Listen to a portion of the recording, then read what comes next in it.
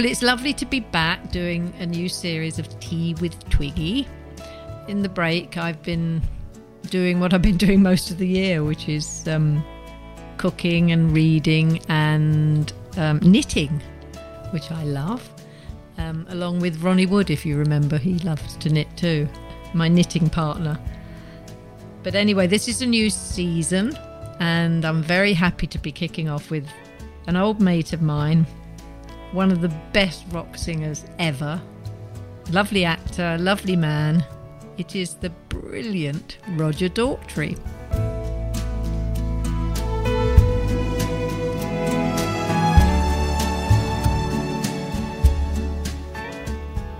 Well, Roger, this is a treat. I haven't seen you for so long. I think the last time I saw you, we bumped into each other in Chiswick High Street. Do you remember? That's correct, yes. That's that's probably about 6 or 7 years ago. You've got a good memory, Twigs. Yeah, I think I was with Carly, my daughter, and it was just so lovely to see you. And likewise here. Oh, how have you been through this? What about this year? What about it? I've actually not been too bad. It's I live on a farm, and I've got a lot of land to walk around, and farming. The rhythm of the land doesn't change. Farming doesn't stop. It's not anything you can close down. There's an old saying in farming that you live like you die tomorrow, but you farm like you live forever. That's true, actually. And so it's great because the farm guys, I see them every day because we work in a cooperative. And so it hasn't been too bad. But what kind of a farm is it? What do you have? I farm beef. We're in a very, very poor soiled part of East Sussex, which is all clay, and I can only really grow grass. That's what we do well, and so we rear beef. We have about 300 animals, wow. And but it's a way of life I got into in the early 80s, really, seriously, because I needed a balance in my life from the lunacy of the rock and roll world. That is amazing because, you are the most iconic rock star from, the rock singer. No. You are. I mean, the image of you with your fringe jacket and the hair and the swinging microphone. Did you ever hurt yourself when you swung that mic? I have hurt myself. Must say that I've only ever hurt one other person, and that was deliberate. Mainly because that person was a teddy boy, and it was in 1969 at the Royal Albert Hall when there was a bit of a fracas going on down the front because we were on a dual bill with Chuck Berry. Blimey. Chuck Berry's our audience was all mods and hippies, and we were doing the first kind of performance of Tommy. And of course, Chuck Berry was supposed to be supporting us, but we had such respect for Chuck because to us he was a god that we said to him, "Look, we don't mind if you go on after us, but what we should do to keep the audience happy, we have to do 2 shows." At that time, is that we'll toss up for it on the first show. Whoever wins the toss, you get to choose which show that you headline and which show you support. So it worked out that we supported Chuck in the first show. His audience very happy, our audience not so happy. so come to the second show, Chuck goes on, his audience very, very happy. We go on. Our audience are very, very happy, but Chuck's audience were, old teddy boys who got very, very angry having to listen to this kind of rock opera. And they kind of started causing this fracas down the front, and it got kind of nasty. Oh. And I saw some guy in the 4 people back in a crowd boxed in at the front, all shoulder to shoulder, all their arms in the air, screaming and shouting at us to get off. Where's Chuck? and his arm went to, and it looked like he was throwing something, and I didn't think anything of it. I just felt something kind of clip the top of my eyebrow, and then the next thing I know, I felt my face felt warm and very hot and sweaty. But I put my hand up, and it was blood. Oh my God! And I found out later because I found what he'd thrown at me. I didn't know at the time, but it was one of the old-fashioned copper pennies that they clipped the edges off to make them sharp. Oh my God! And if that thing had hit me in the eye, I would have lost my eye. But anyway, this guy was still in the middle of this crowd, kind of boxed in by all these other Teds. And I pointed at him and I swung the mic, and he couldn't escape. He was stuck there with his arm in the air and he just could not get away. And I hit him smack bang in the middle of his nose. Good. And it serves him right. It bloody well did. I have hit myself, and I've got to tell you, it does hurt. I often wonder that with big rock bands and things, when they, fans break through and they, I always think it must have been so dangerous because, those girls would get. I remember David Essex, who I knew years ago, saying that one girl broke through and ran at him with a pair of scissors to get a lock of hair. But, if she'd have slipped, it's crazy times. I mean, when I think back, we supported the Beatles at the Blackpool Opera House in 1964, and we were on a show with them and the Kinks, and oh wow, and it was extraordinary. If any of those girls had got hold of any one of those guys, I don't think they would have come out alive. I really don't. I know. Because at that time, I not only was the singer in the band and the roadie, because I had to set the gear up. I used to drive the van, and of course, after the show, I went out of the stage door to get the van to load the gear up, and of course, I'd been on stage just before the Beatles came on in this group called the High Numbers. All of a sudden, this mob leapt on me. Oh my God. And I'm telling you, it was the most terrifying experience. They just were ripping at me. To make things worse, the police at that time, the girls had broken through, heard all this screaming and me being clouted by these screaming girls. They started to attack me, thinking I was attacking the girls. I'll go, no, I'm trying to get the van to put the gear in.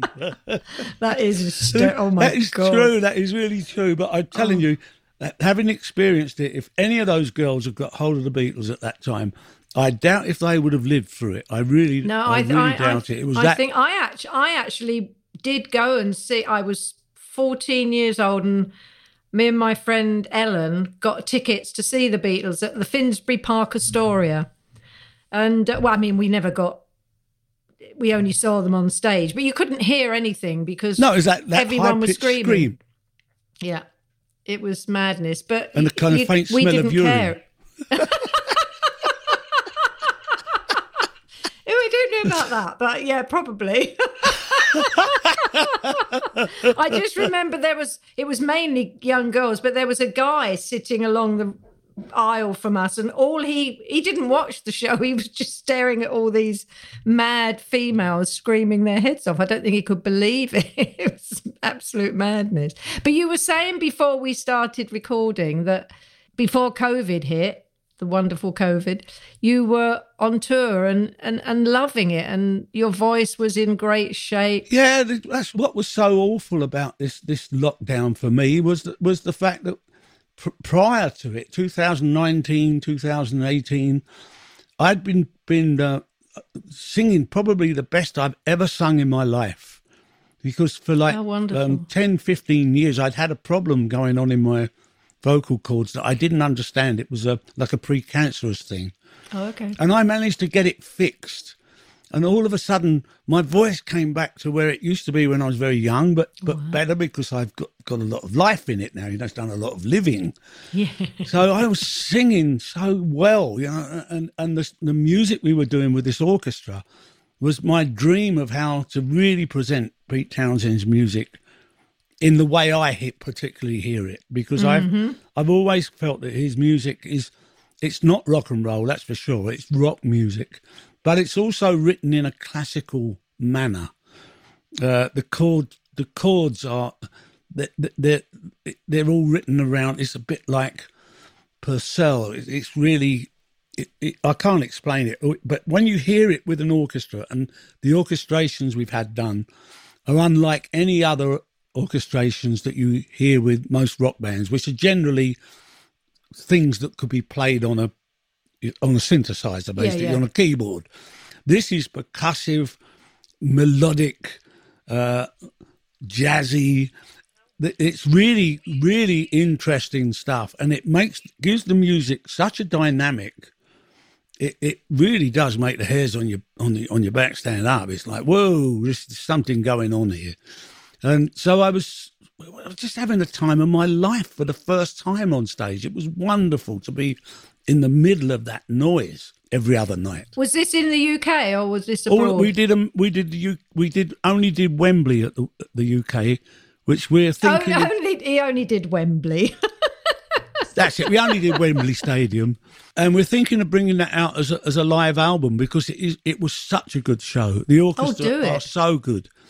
Every orchestra we played it with, and we went all around America. We finished up with like 3 nights at the Hollywood Bowl, and every orchestra we played with, and these are musicians that are playing all the classics every night of their life. You know, they were having so much fun playing this music. Their faces and the way they played, they all said, this has been a dream. They couldn't believe it, because it, like I say to you, it's like a new form of classical music. It's extraordinary. Presumably when they get a handle on this virus, performing will come back again. I mean, the vaccines are going to have an enormous impact. The virus is already weakening and on a downward slope. The vaccines are only going to enhance that. Have you had yours? I have. I've been vaccinated, the first one. Me too. The issue becomes, Twigs. The issue is we've got to convince those people, who feel they don't want it for maybe religious things. They're frightened of it. Yeah. We've got. I mean, we can't be frightened of it. Otherwise, this thing will never go away. I know. And we might as well all lock ourselves in prison. This is crazy. I agree. I mean, I couldn't wait to get it, I have to say. And I have to say, if anyone's out there listening who's frightened, it didn't hurt. I didn't have any. I had a slightly sore arm like you get from the flu jab for 24 hours. Then I was absolutely fine. And now, apparently, just from the one, you've got, 65, 70% protection.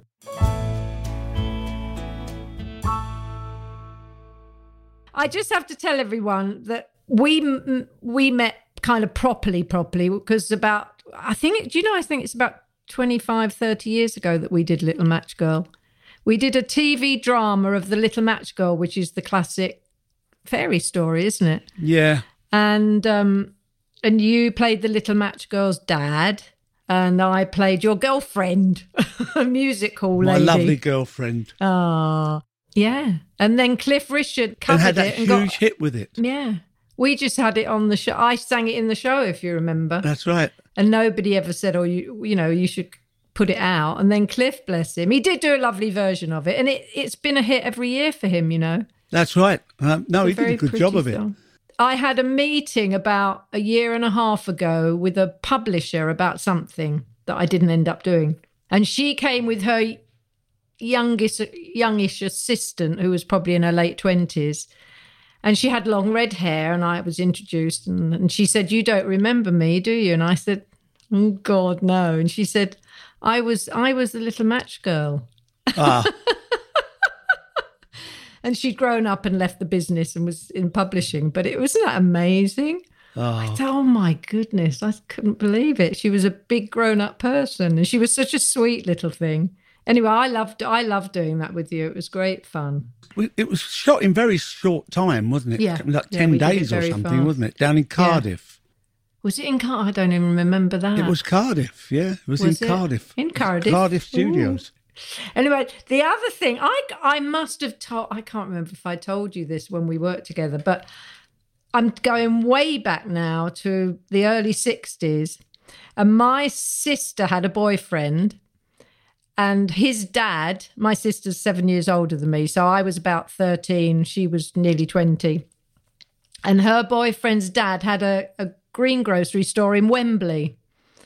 And I used to go with my sister Viv at weekends, you know, to pop in because her boyfriend worked there as well. And they had this little delivery boy who used to pack the boxes up at the back and everything. And he always used to tease me. He was a little bit older than me. And his name was Keith. And it was your Keith. It was Moon. And I can remember him telling Terry, my sister's then boyfriend, that he was going to join a band. And everyone in the grocery shop teased him and said, I won't come to anything. It'll be a load of rubbish. And then it was like a year later. Was it I Can't Explain was the first thing, That's wasn't right. it? Yeah. Can't Explain. Yeah. Brilliant. I loved that. Because I was a mod. Were you a mod? You were the mod band, weren't you, really? I was a pretend mod. I would have been whatever you wanted me to be. Twigs, I would have been anything to just get out of the factory brilliant. And play music for the rest of my life. God. I would be a mod, I'd be a teddy boy, I'd be a cowboy.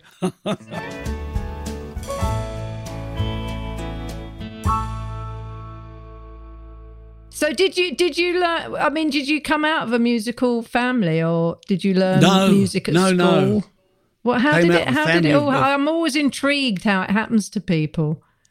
We got inspired by people like Lonnie Donegan, Elvis, Johnny Cash, Everly Brothers, all those people. The noise of that music just grabbed that young generation. Yeah. That period of time, Britain, England was so flattened by the war. Yeah. Our parents were so shell-shocked still by the war. That's true. They very rarely spoke to us about anything other than get up, go to school. That's right. They never spoke about anything deep to us. They were shell-shocked their whole life, I think. Yeah, I think you're right. So we just couldn't wait to get out. And then Lonnie Donegan came along with skiffle. And a skiffle band was a thing that every young kid could join. Anyone could scrub a washboard with you know, things on their fingers, just thimbles on their fingers to make a noise, tap something, bang something. Anyone can make a bass out of a tea chest, a piece of string and a broom handle. Yeah. So it was all homemade music that we could identify with and do ourselves. You know, and every band, so many of the big bands, when you look at their history, we are exactly the same. Made our first guitars because we couldn't afford to buy them. Yeah, I read that. You know, Is that true? yeah. You made Keith your Richards. first guitar. That's brilliant. Yeah, made our first guitars because we couldn't afford to buy them, and just begged, borrowed, scrimped. Just do it because you're passionate, and if you're passionate enough and you believe in yourself, and you obviously got to have some talent, and you get the right breaks, and we did. We got incredibly lucky. We made it. But you have to be 110, 20% passionate about it. You can't half do it. Yeah. And yeah, you're right. You know, you've got to have that, and you've got to have a little bit of luck and a lot of talent for it to go through. Because everyone needs a bit of luck to kick it off. Everyone needs a lot of luck. Yeah. I think that's my favourite saying, you know, think lucky and be lucky. That's true. Did you know you had a voice like that, though? Because your voice is one of the great rock voices. I know you don't like saying it, but it is. It's which one you want. I used to sing in the church choir when I was so you knew you could sing? 6 years old. No, I was a very good singer. I got perfect pitch. So, and I used to sing, be the squad kind of singer in the boys' brigade. You know, lead all the songs when we were at camp and things like that. But it took me a long time to develop the voice that I have now and to do the things I can do with my voice now. I think I would have made a good opera singer if I'd gone that route. Yeah, well, you've certainly But got I a didn't big like the voice. lyrics. Huh? I just didn't like them. And there's not enough of them. I mean, an awful lot of repeat lines. That's so funny. One of my favourite songs of all time period is Giving It All Away that you sang that I think Leo Sayer wrote. He did. Oh, I love that song too. Your version of that I play it now and it breaks me up. It touches your heart. And if anyone hasn't played it, please play it or get it, download it or whatever you do today. I don't know what it is about that song, but every time I play it live, and I can still sing it in the same key and everything else, and but again, I think I can sing it better today than I actually sang it on the record. But when it starts up, as soon as the vocal comes in with that melody and those lyrics, you can hear a pin drop. Yeah. That song's got something going on in it. It has. I don't know. It just touches people very, very deeply. It touches your heart and your inner core. You know that when a song you kind of go, oh, I love that song. Shall I go and get a guitar and play it for you? Oh yes, please. Would you like that? Oh, I'd love it. All right, I'll go and get it. Hold on. It's such a great song. This is for you, Twigs, as you like that one.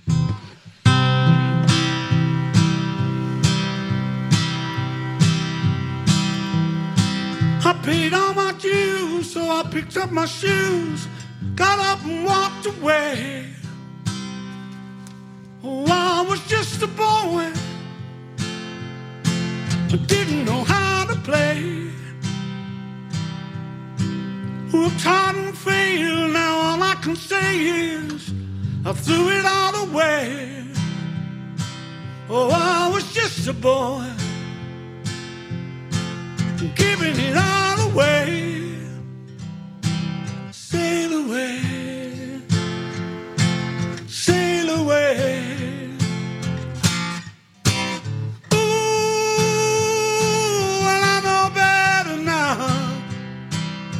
No better now, giving it all away. Ooh, well, I know better now, I know better now, giving it all away.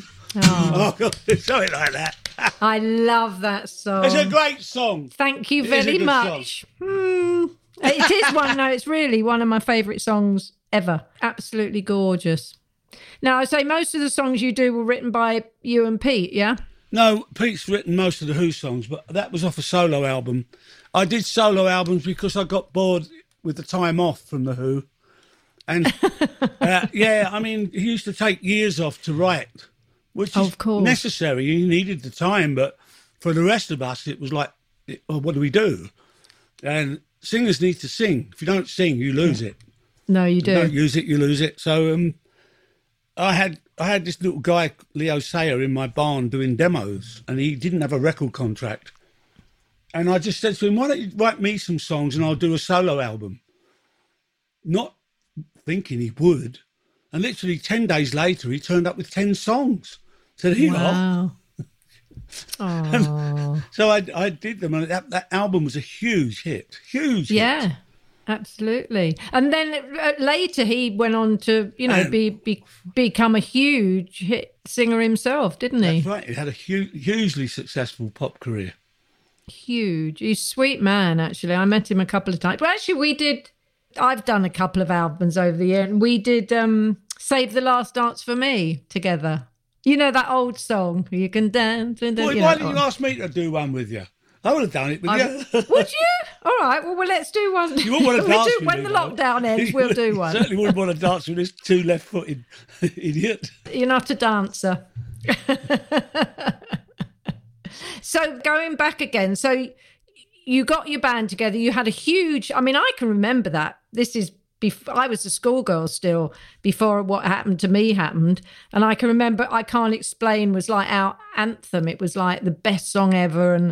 And then how long was it before, Pete started writing his rock operas like Tommy and all that? Was that in the late 60s or more in the 70s? I started the band right away back in 62.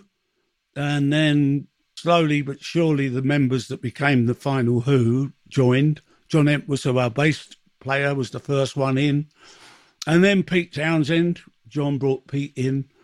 And they were obviously great musicians. I thought, well, this is the root of a good band here.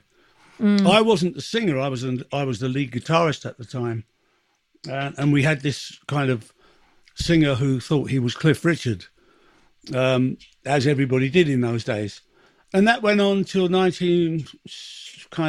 1963, where we decided we supported Johnny Kidd and the Pirates, which was a three-piece band and a singer, and we suddenly realised then we don't need a lead guitarist.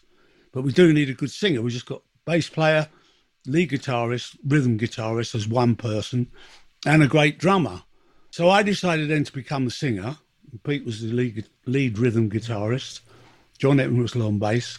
But we could never find the right drummer until one day at the Oldfield Hotel in Greenford, this little bloke turned up in the front row in what I've always described. He looked like a gingerbread man because he had very, very dark hair, black hair, and he bought hydrogen peroxide and decided that he wanted to be a beach boy and was going to be a California blonde. It came out bright orange, and he had Wembley's version of a gold lame suit, which so he looked like this kind of gingerbread man. And these great big round black eyes, these great big moon eyes, and it was Keith Moon. And he said, I hear you're looking for a drummer, and I can play much better than the guy you've got there. So can I have a go?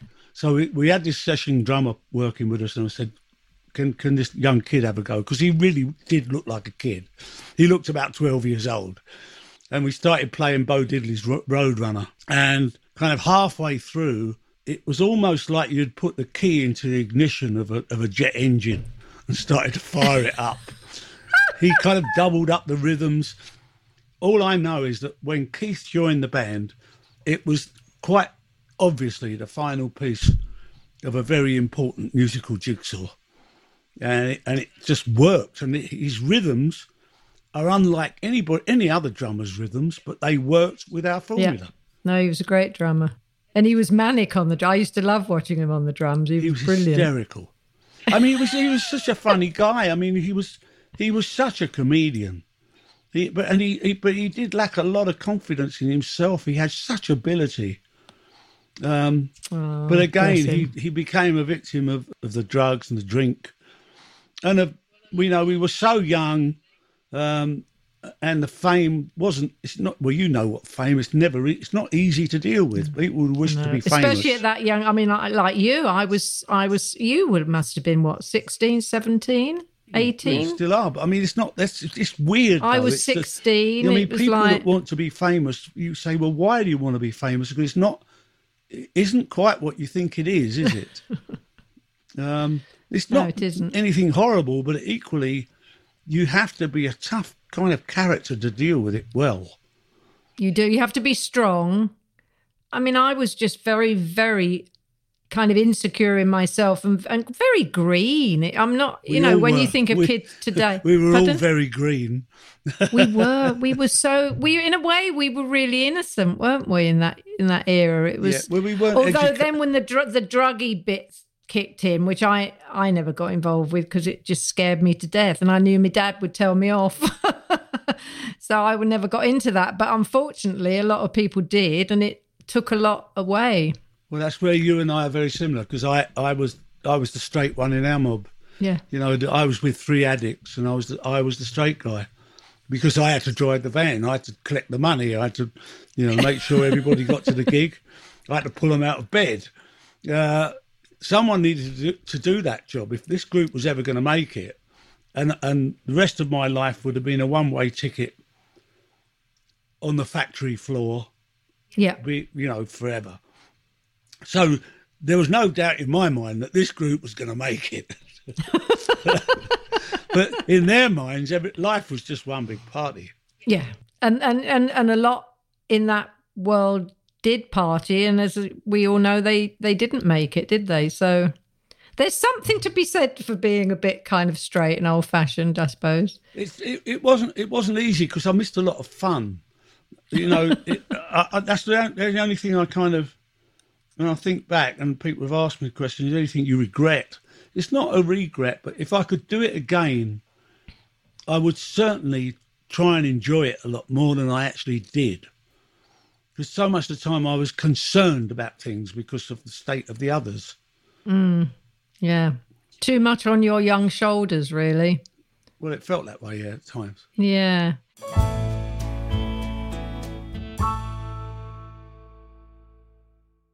When I started doing this, and I'd never done it before, it was just so lovely to get in touch with people I love, people that I haven't seen for a long time, like you, and just old friends, and it just sit and have a chat and have a laugh. It's just helped me through lockdown, I have to say. I'm like you, one of the lucky ones. We live in a lovely house and we've got a lovely garden, and we've got each other, and lots of people don't have that. So I feel very blessed on that end of it. But, it's doing these podcasts and talking to all my mates and friends, it's been absolutely joyous. And it has helped keep, because, the mental health aspect of what's been going on is huge, absolutely huge. Well, how people in high-rise flats with a couple of screaming kids or teenagers being homeschooled, yeah, how they've done it, I don't know. We should have a day of applauding that lot. We really should. And I take my hat off to them because, I hope you bring your kids through it well, because I know by my grandchildren, this has affected their mental health. There's no doubt about it. Yeah. And I talk to a lot of medical people to do with my charity work, and they are noticing, tics and things in teenagers, behavioural. I think that's the age group that I feel the most sorry for is the kind of mid-teens, because at that age you want to be with your friends or with your boyfriend, girlfriend. Your mum and dad, can be a bit boring. You want to be out, and because little kids, they're used to be. I mean, I've got a few little grandchildren, but they're all under 6, and they miss their little friends. But it's not. But I think for teenagers, it must be purgatory. Well, I think back to my teenage years, the last place I wanted to be ever was at home. Yeah, exactly. From the age of 14, I was just gone. Yeah, you want to be out there. Well, look what you did as a teenager. I mean, can you imagine if this had hit then? I mean, anyway, we could go on about that. You published your autobiography, was it a couple of years ago? Thanks a lot, Mr. Kibblewhite. Who was Mr. Kibblewhite? He was my headmaster. I went to a grammar school and he was my headmaster. And I got expelled from the grammar school. I was a very unruly pupil. And he was a good headmaster. It wasn't his fault. It was my fault. I was an unruly student, and I was preventing other students from learning. So he got rid of me on my 15th birthday. Wow. And as I walked out the door, he said to me, "You'll never make anything of your life, Daltrey." And in the back of my head, I went, "I'll show you." I called the book "Thanks a Lot, Mr. Kibblewhite," because thanks a lot, Mr. Kibblewhite, because if you hadn't have done that, hadn't kicked me out, hadn't said that thing that riled me up so much, that gave me an extra kick in the butt that I needed. Yeah, that's interesting. So I meant it as a real thank you. That's brilliant. Yeah, absolutely. I know, because when the whole thing happened to me, because I was 16 and I'd got a booking to go to Paris, I think. And my dad had to write. I went to a grammar school in Kilburn, and my dad had to write to my headmistress, and she wrote a bit like that, a really terrible thing to him, saying what a stupid man he was, and nothing will ever come of it. And I mean, she had her point, I suppose. It could have all been a flash in the pan, but she was a bit rude. And then I found out many years later, she used to stand up in front of the whole school and talk about 2 of her pupils who'd done brilliant things, and I was one of them. There you go. how they change their minds. No, but I was saying, because you've done a lot of acting. I knew a few of the things you'd done, but I just got a little biog of you. You've done lots. I did a lot of TV work in America, and I had kind of little parts in series, little reoccurring parts, like in Highlander and things like that. And I just do it because it was fun. I worked with good directors. I did some good work. I did some bad work. But then reality TV kicked in. Yeah. And I had a few offers in that direction, but I didn't want to be that kind of celebrity. I don't feel it. I don't want to be that, No. That's a whole other thing. I noticed that the actual craft of filmmaking was changing rapidly, and they're becoming more just talking heads, and that's not. I didn't want to be that kind of actor, just delivering, talking head here, talking head there. I don't know whether it was your first film, but you worked with Ken Russell on Tommy, didn't you? That's Ken Russell on Tommy, yeah. I mean, what a great guy to work. I mean, once you've worked for someone of the talent of Ken Russell, it's kind of downhill from there, isn't it? It is. I didn't know I could do it, but Tommy I found very easy because it was all singing. But when it came to Listomania, I was a fish out of water. Plus that Ken had written the script, and Ken was not a script writer. So he was writing impossible lines to deliver, and I was trying to do my best. That's so funny. I should have just rewritten the script in English, and it might have worked. But equally, there's some bits of Listomania that are absolutely brilliant. They're genius. There are, yeah. But as a film, it's certainly not boring. No, I miss him a lot, actually. I mean, he was eccentric. But he was really an extraordinary man. I feel very blessed that I actually got to work with him, really.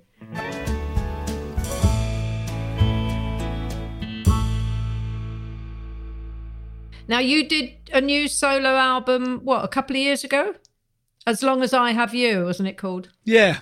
I wanted to revisit a period of my life when I was where soul music was really big, and I wanted to go back and sing those songs that in that vein that I used to love doing at the Marquee in the early days. Because the Who in those days used to do a lot of blues, lots of James Brown and Solomon Burke and all that kind of stuff, and I wanted to make an album of that kind of music just to sing in that style again. There's something about I bet that was really fun, wasn't it? Pardon? I bet that was really fun. Really good fun. The album did very, very well. I know it did. I don't like to do the same thing over and over again on records. I like to make the next record very, very different from the last one. A lot of artists, they kind of, every album kind of is a follow on in the same vein. I like to switch and turn. Because you're an artist and you should be allowed, to do. But it doesn't make it always a commercial thing, Yeah. The biggest success I had recently was with an album I did with Wilco Johnson, right. Which was hugely successful, and we made that for one reason only. He was diagnosed to be terminal with pancreatic cancer. And I called him up immediately. I heard that he had this, and I said, Wilkes, because we've been talking about doing an album, but we couldn't agree on the songs. But when I heard this, I called him up and said, Wilkes, let's just make a record. Let's just get in the studio, have fun, and I'll record anything you want to record. I'll sing anything. I just wanted to take his mind on his journey, that he was going to be going through. And they gave him a year to live. And on about the 10th month through the year, we managed to actually get into a studio. We didn't even have a record deal. We went into a studio for like 2-week period. We spent a week getting the backing tracks, and I did a week on the vocals, and we threw this thing together. And a record company came in and said, "Yeah, but we love that," and they put it out there for us. It went to number 1. It's a fabulous record. It's made for the pure joy of making records, which is the reason we did it, just for joy of just making music.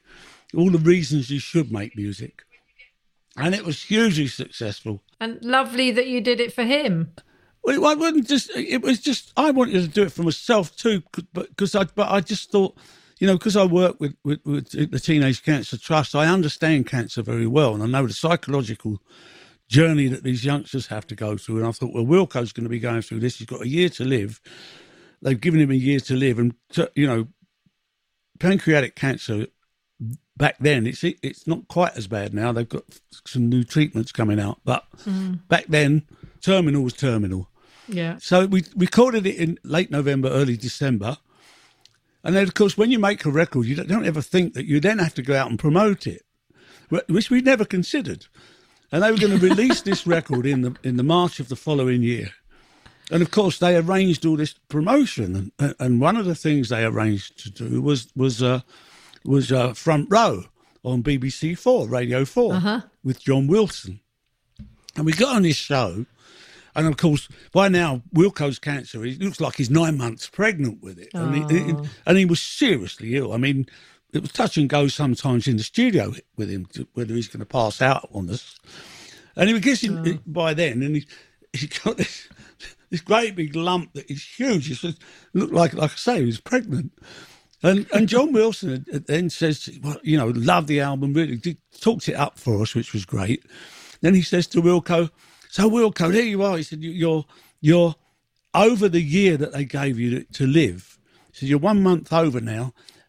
What do they say when you go back?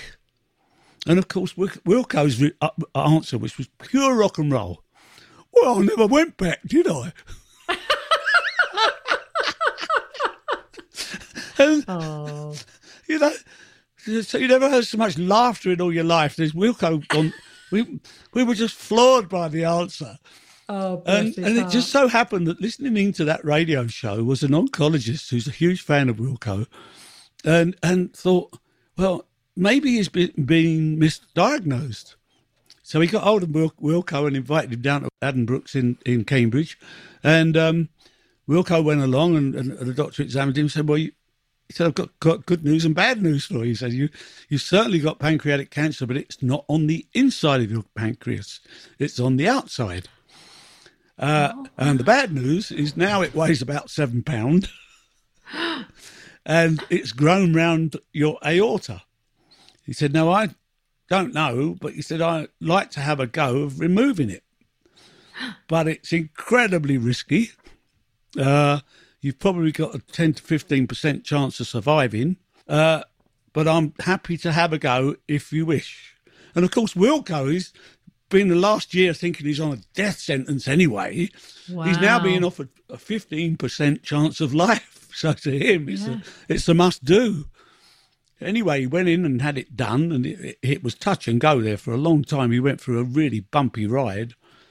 But here he is today, cancer-free. That is what a wonderful story. You can't make that story up, because if we hadn't have done the blooming radio show to promote the record, he would have just gone on till he died. This thing would have killed him. It was just a matter of time. It probably would have killed him, they reckon, within six to 8 weeks after we did that show. But the fact that we did that show, he managed to get it removed and he lived. That's extraordinary. Extraordinary. You couldn't write that, could you? Nobody would believe it. But that's such a lovely. And it's a great record. That is a really good record. It is. I'm really proud of that record. It's just the spirit it's made in. It shines through. But I agree with you. People should be allowed to, use their talent to do different kind of music. Not just stick into one vein. I haven't done it on the level that you have, but I've done different albums that have been tied up, because I love all the songs from the 30s and 40s as well. They, all the Cole Porters and the Gershwins. But I also, my other great love is like country music. I love country music. What, the old time country? I like Appalachia country. But, people like Dolly Parton. Don't say a word against Dolly. Oh, you can't say a word against Dolly. Oh, I love her. Well, she's also a bloody good writer as well. Oh, she's a fabulous songwriter. Oh, amazing, amazing. But anyway, it's been so lovely It took me a while to track you down, but I found you. I'll do it any time for you, Twigs, any time. Thank you. And it's been lovely to talk to you too. And I'm so glad. And congratulations on becoming Dame, because you really, truly are a real. You, if anyone was a '60s icon, it was you. It really was. Well, thank you. You know. Thank you very much. And you wear it well. Thank you. You wear it well. I had a great day with the family there, and it just made me laugh. But then I thought, well, Dame Twiggy sounds quite fun, doesn't it? What if they make me a dame? I think they should. I don't know. Now, everybody, that's the trouble. You accept one of these things, and everyone, because I'm a CBE, people I know you are. Well, when you're going to get a knighthood, I don't know whether I want one. It's not like they're important to you. You don't think about it, do you? It's an honour, and you accept it because it is nice to be honoured. You can't pretend it isn't, but it's not something you crave, is it? I had no idea. They don't warn you. I just got a letter, and Lee thought it was a tax letter. They couldn't get hold of me when I got mine. They said, we've been trying to find you. I said, so have I. Oh, well, it's been so lovely. Well, at the end, when we get out of this blooming lockdown, let's get together. I'd love to see you. Yeah, thank you so much for coming on for a chat. All right, darling. Lots and lots of love. Yeah, give my love to Lee. I will. All right, all the best. Bye. Right, bye.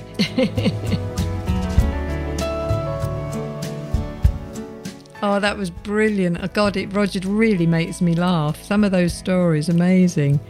And he sang a song to me, which was very nice, giving it all away.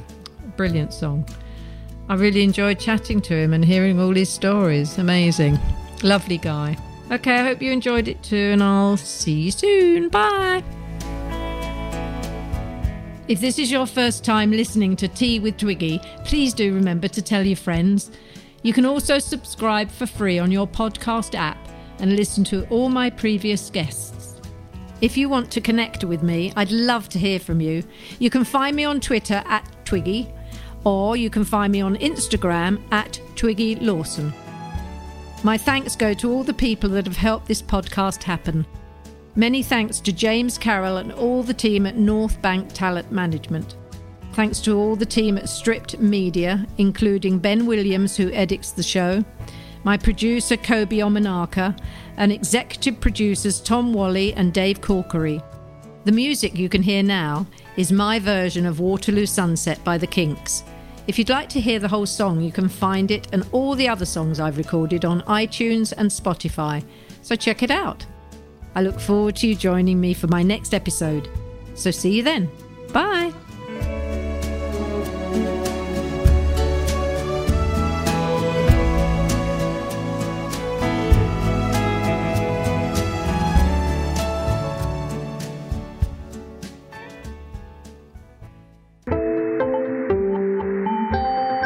You just heard a Stripped Media production.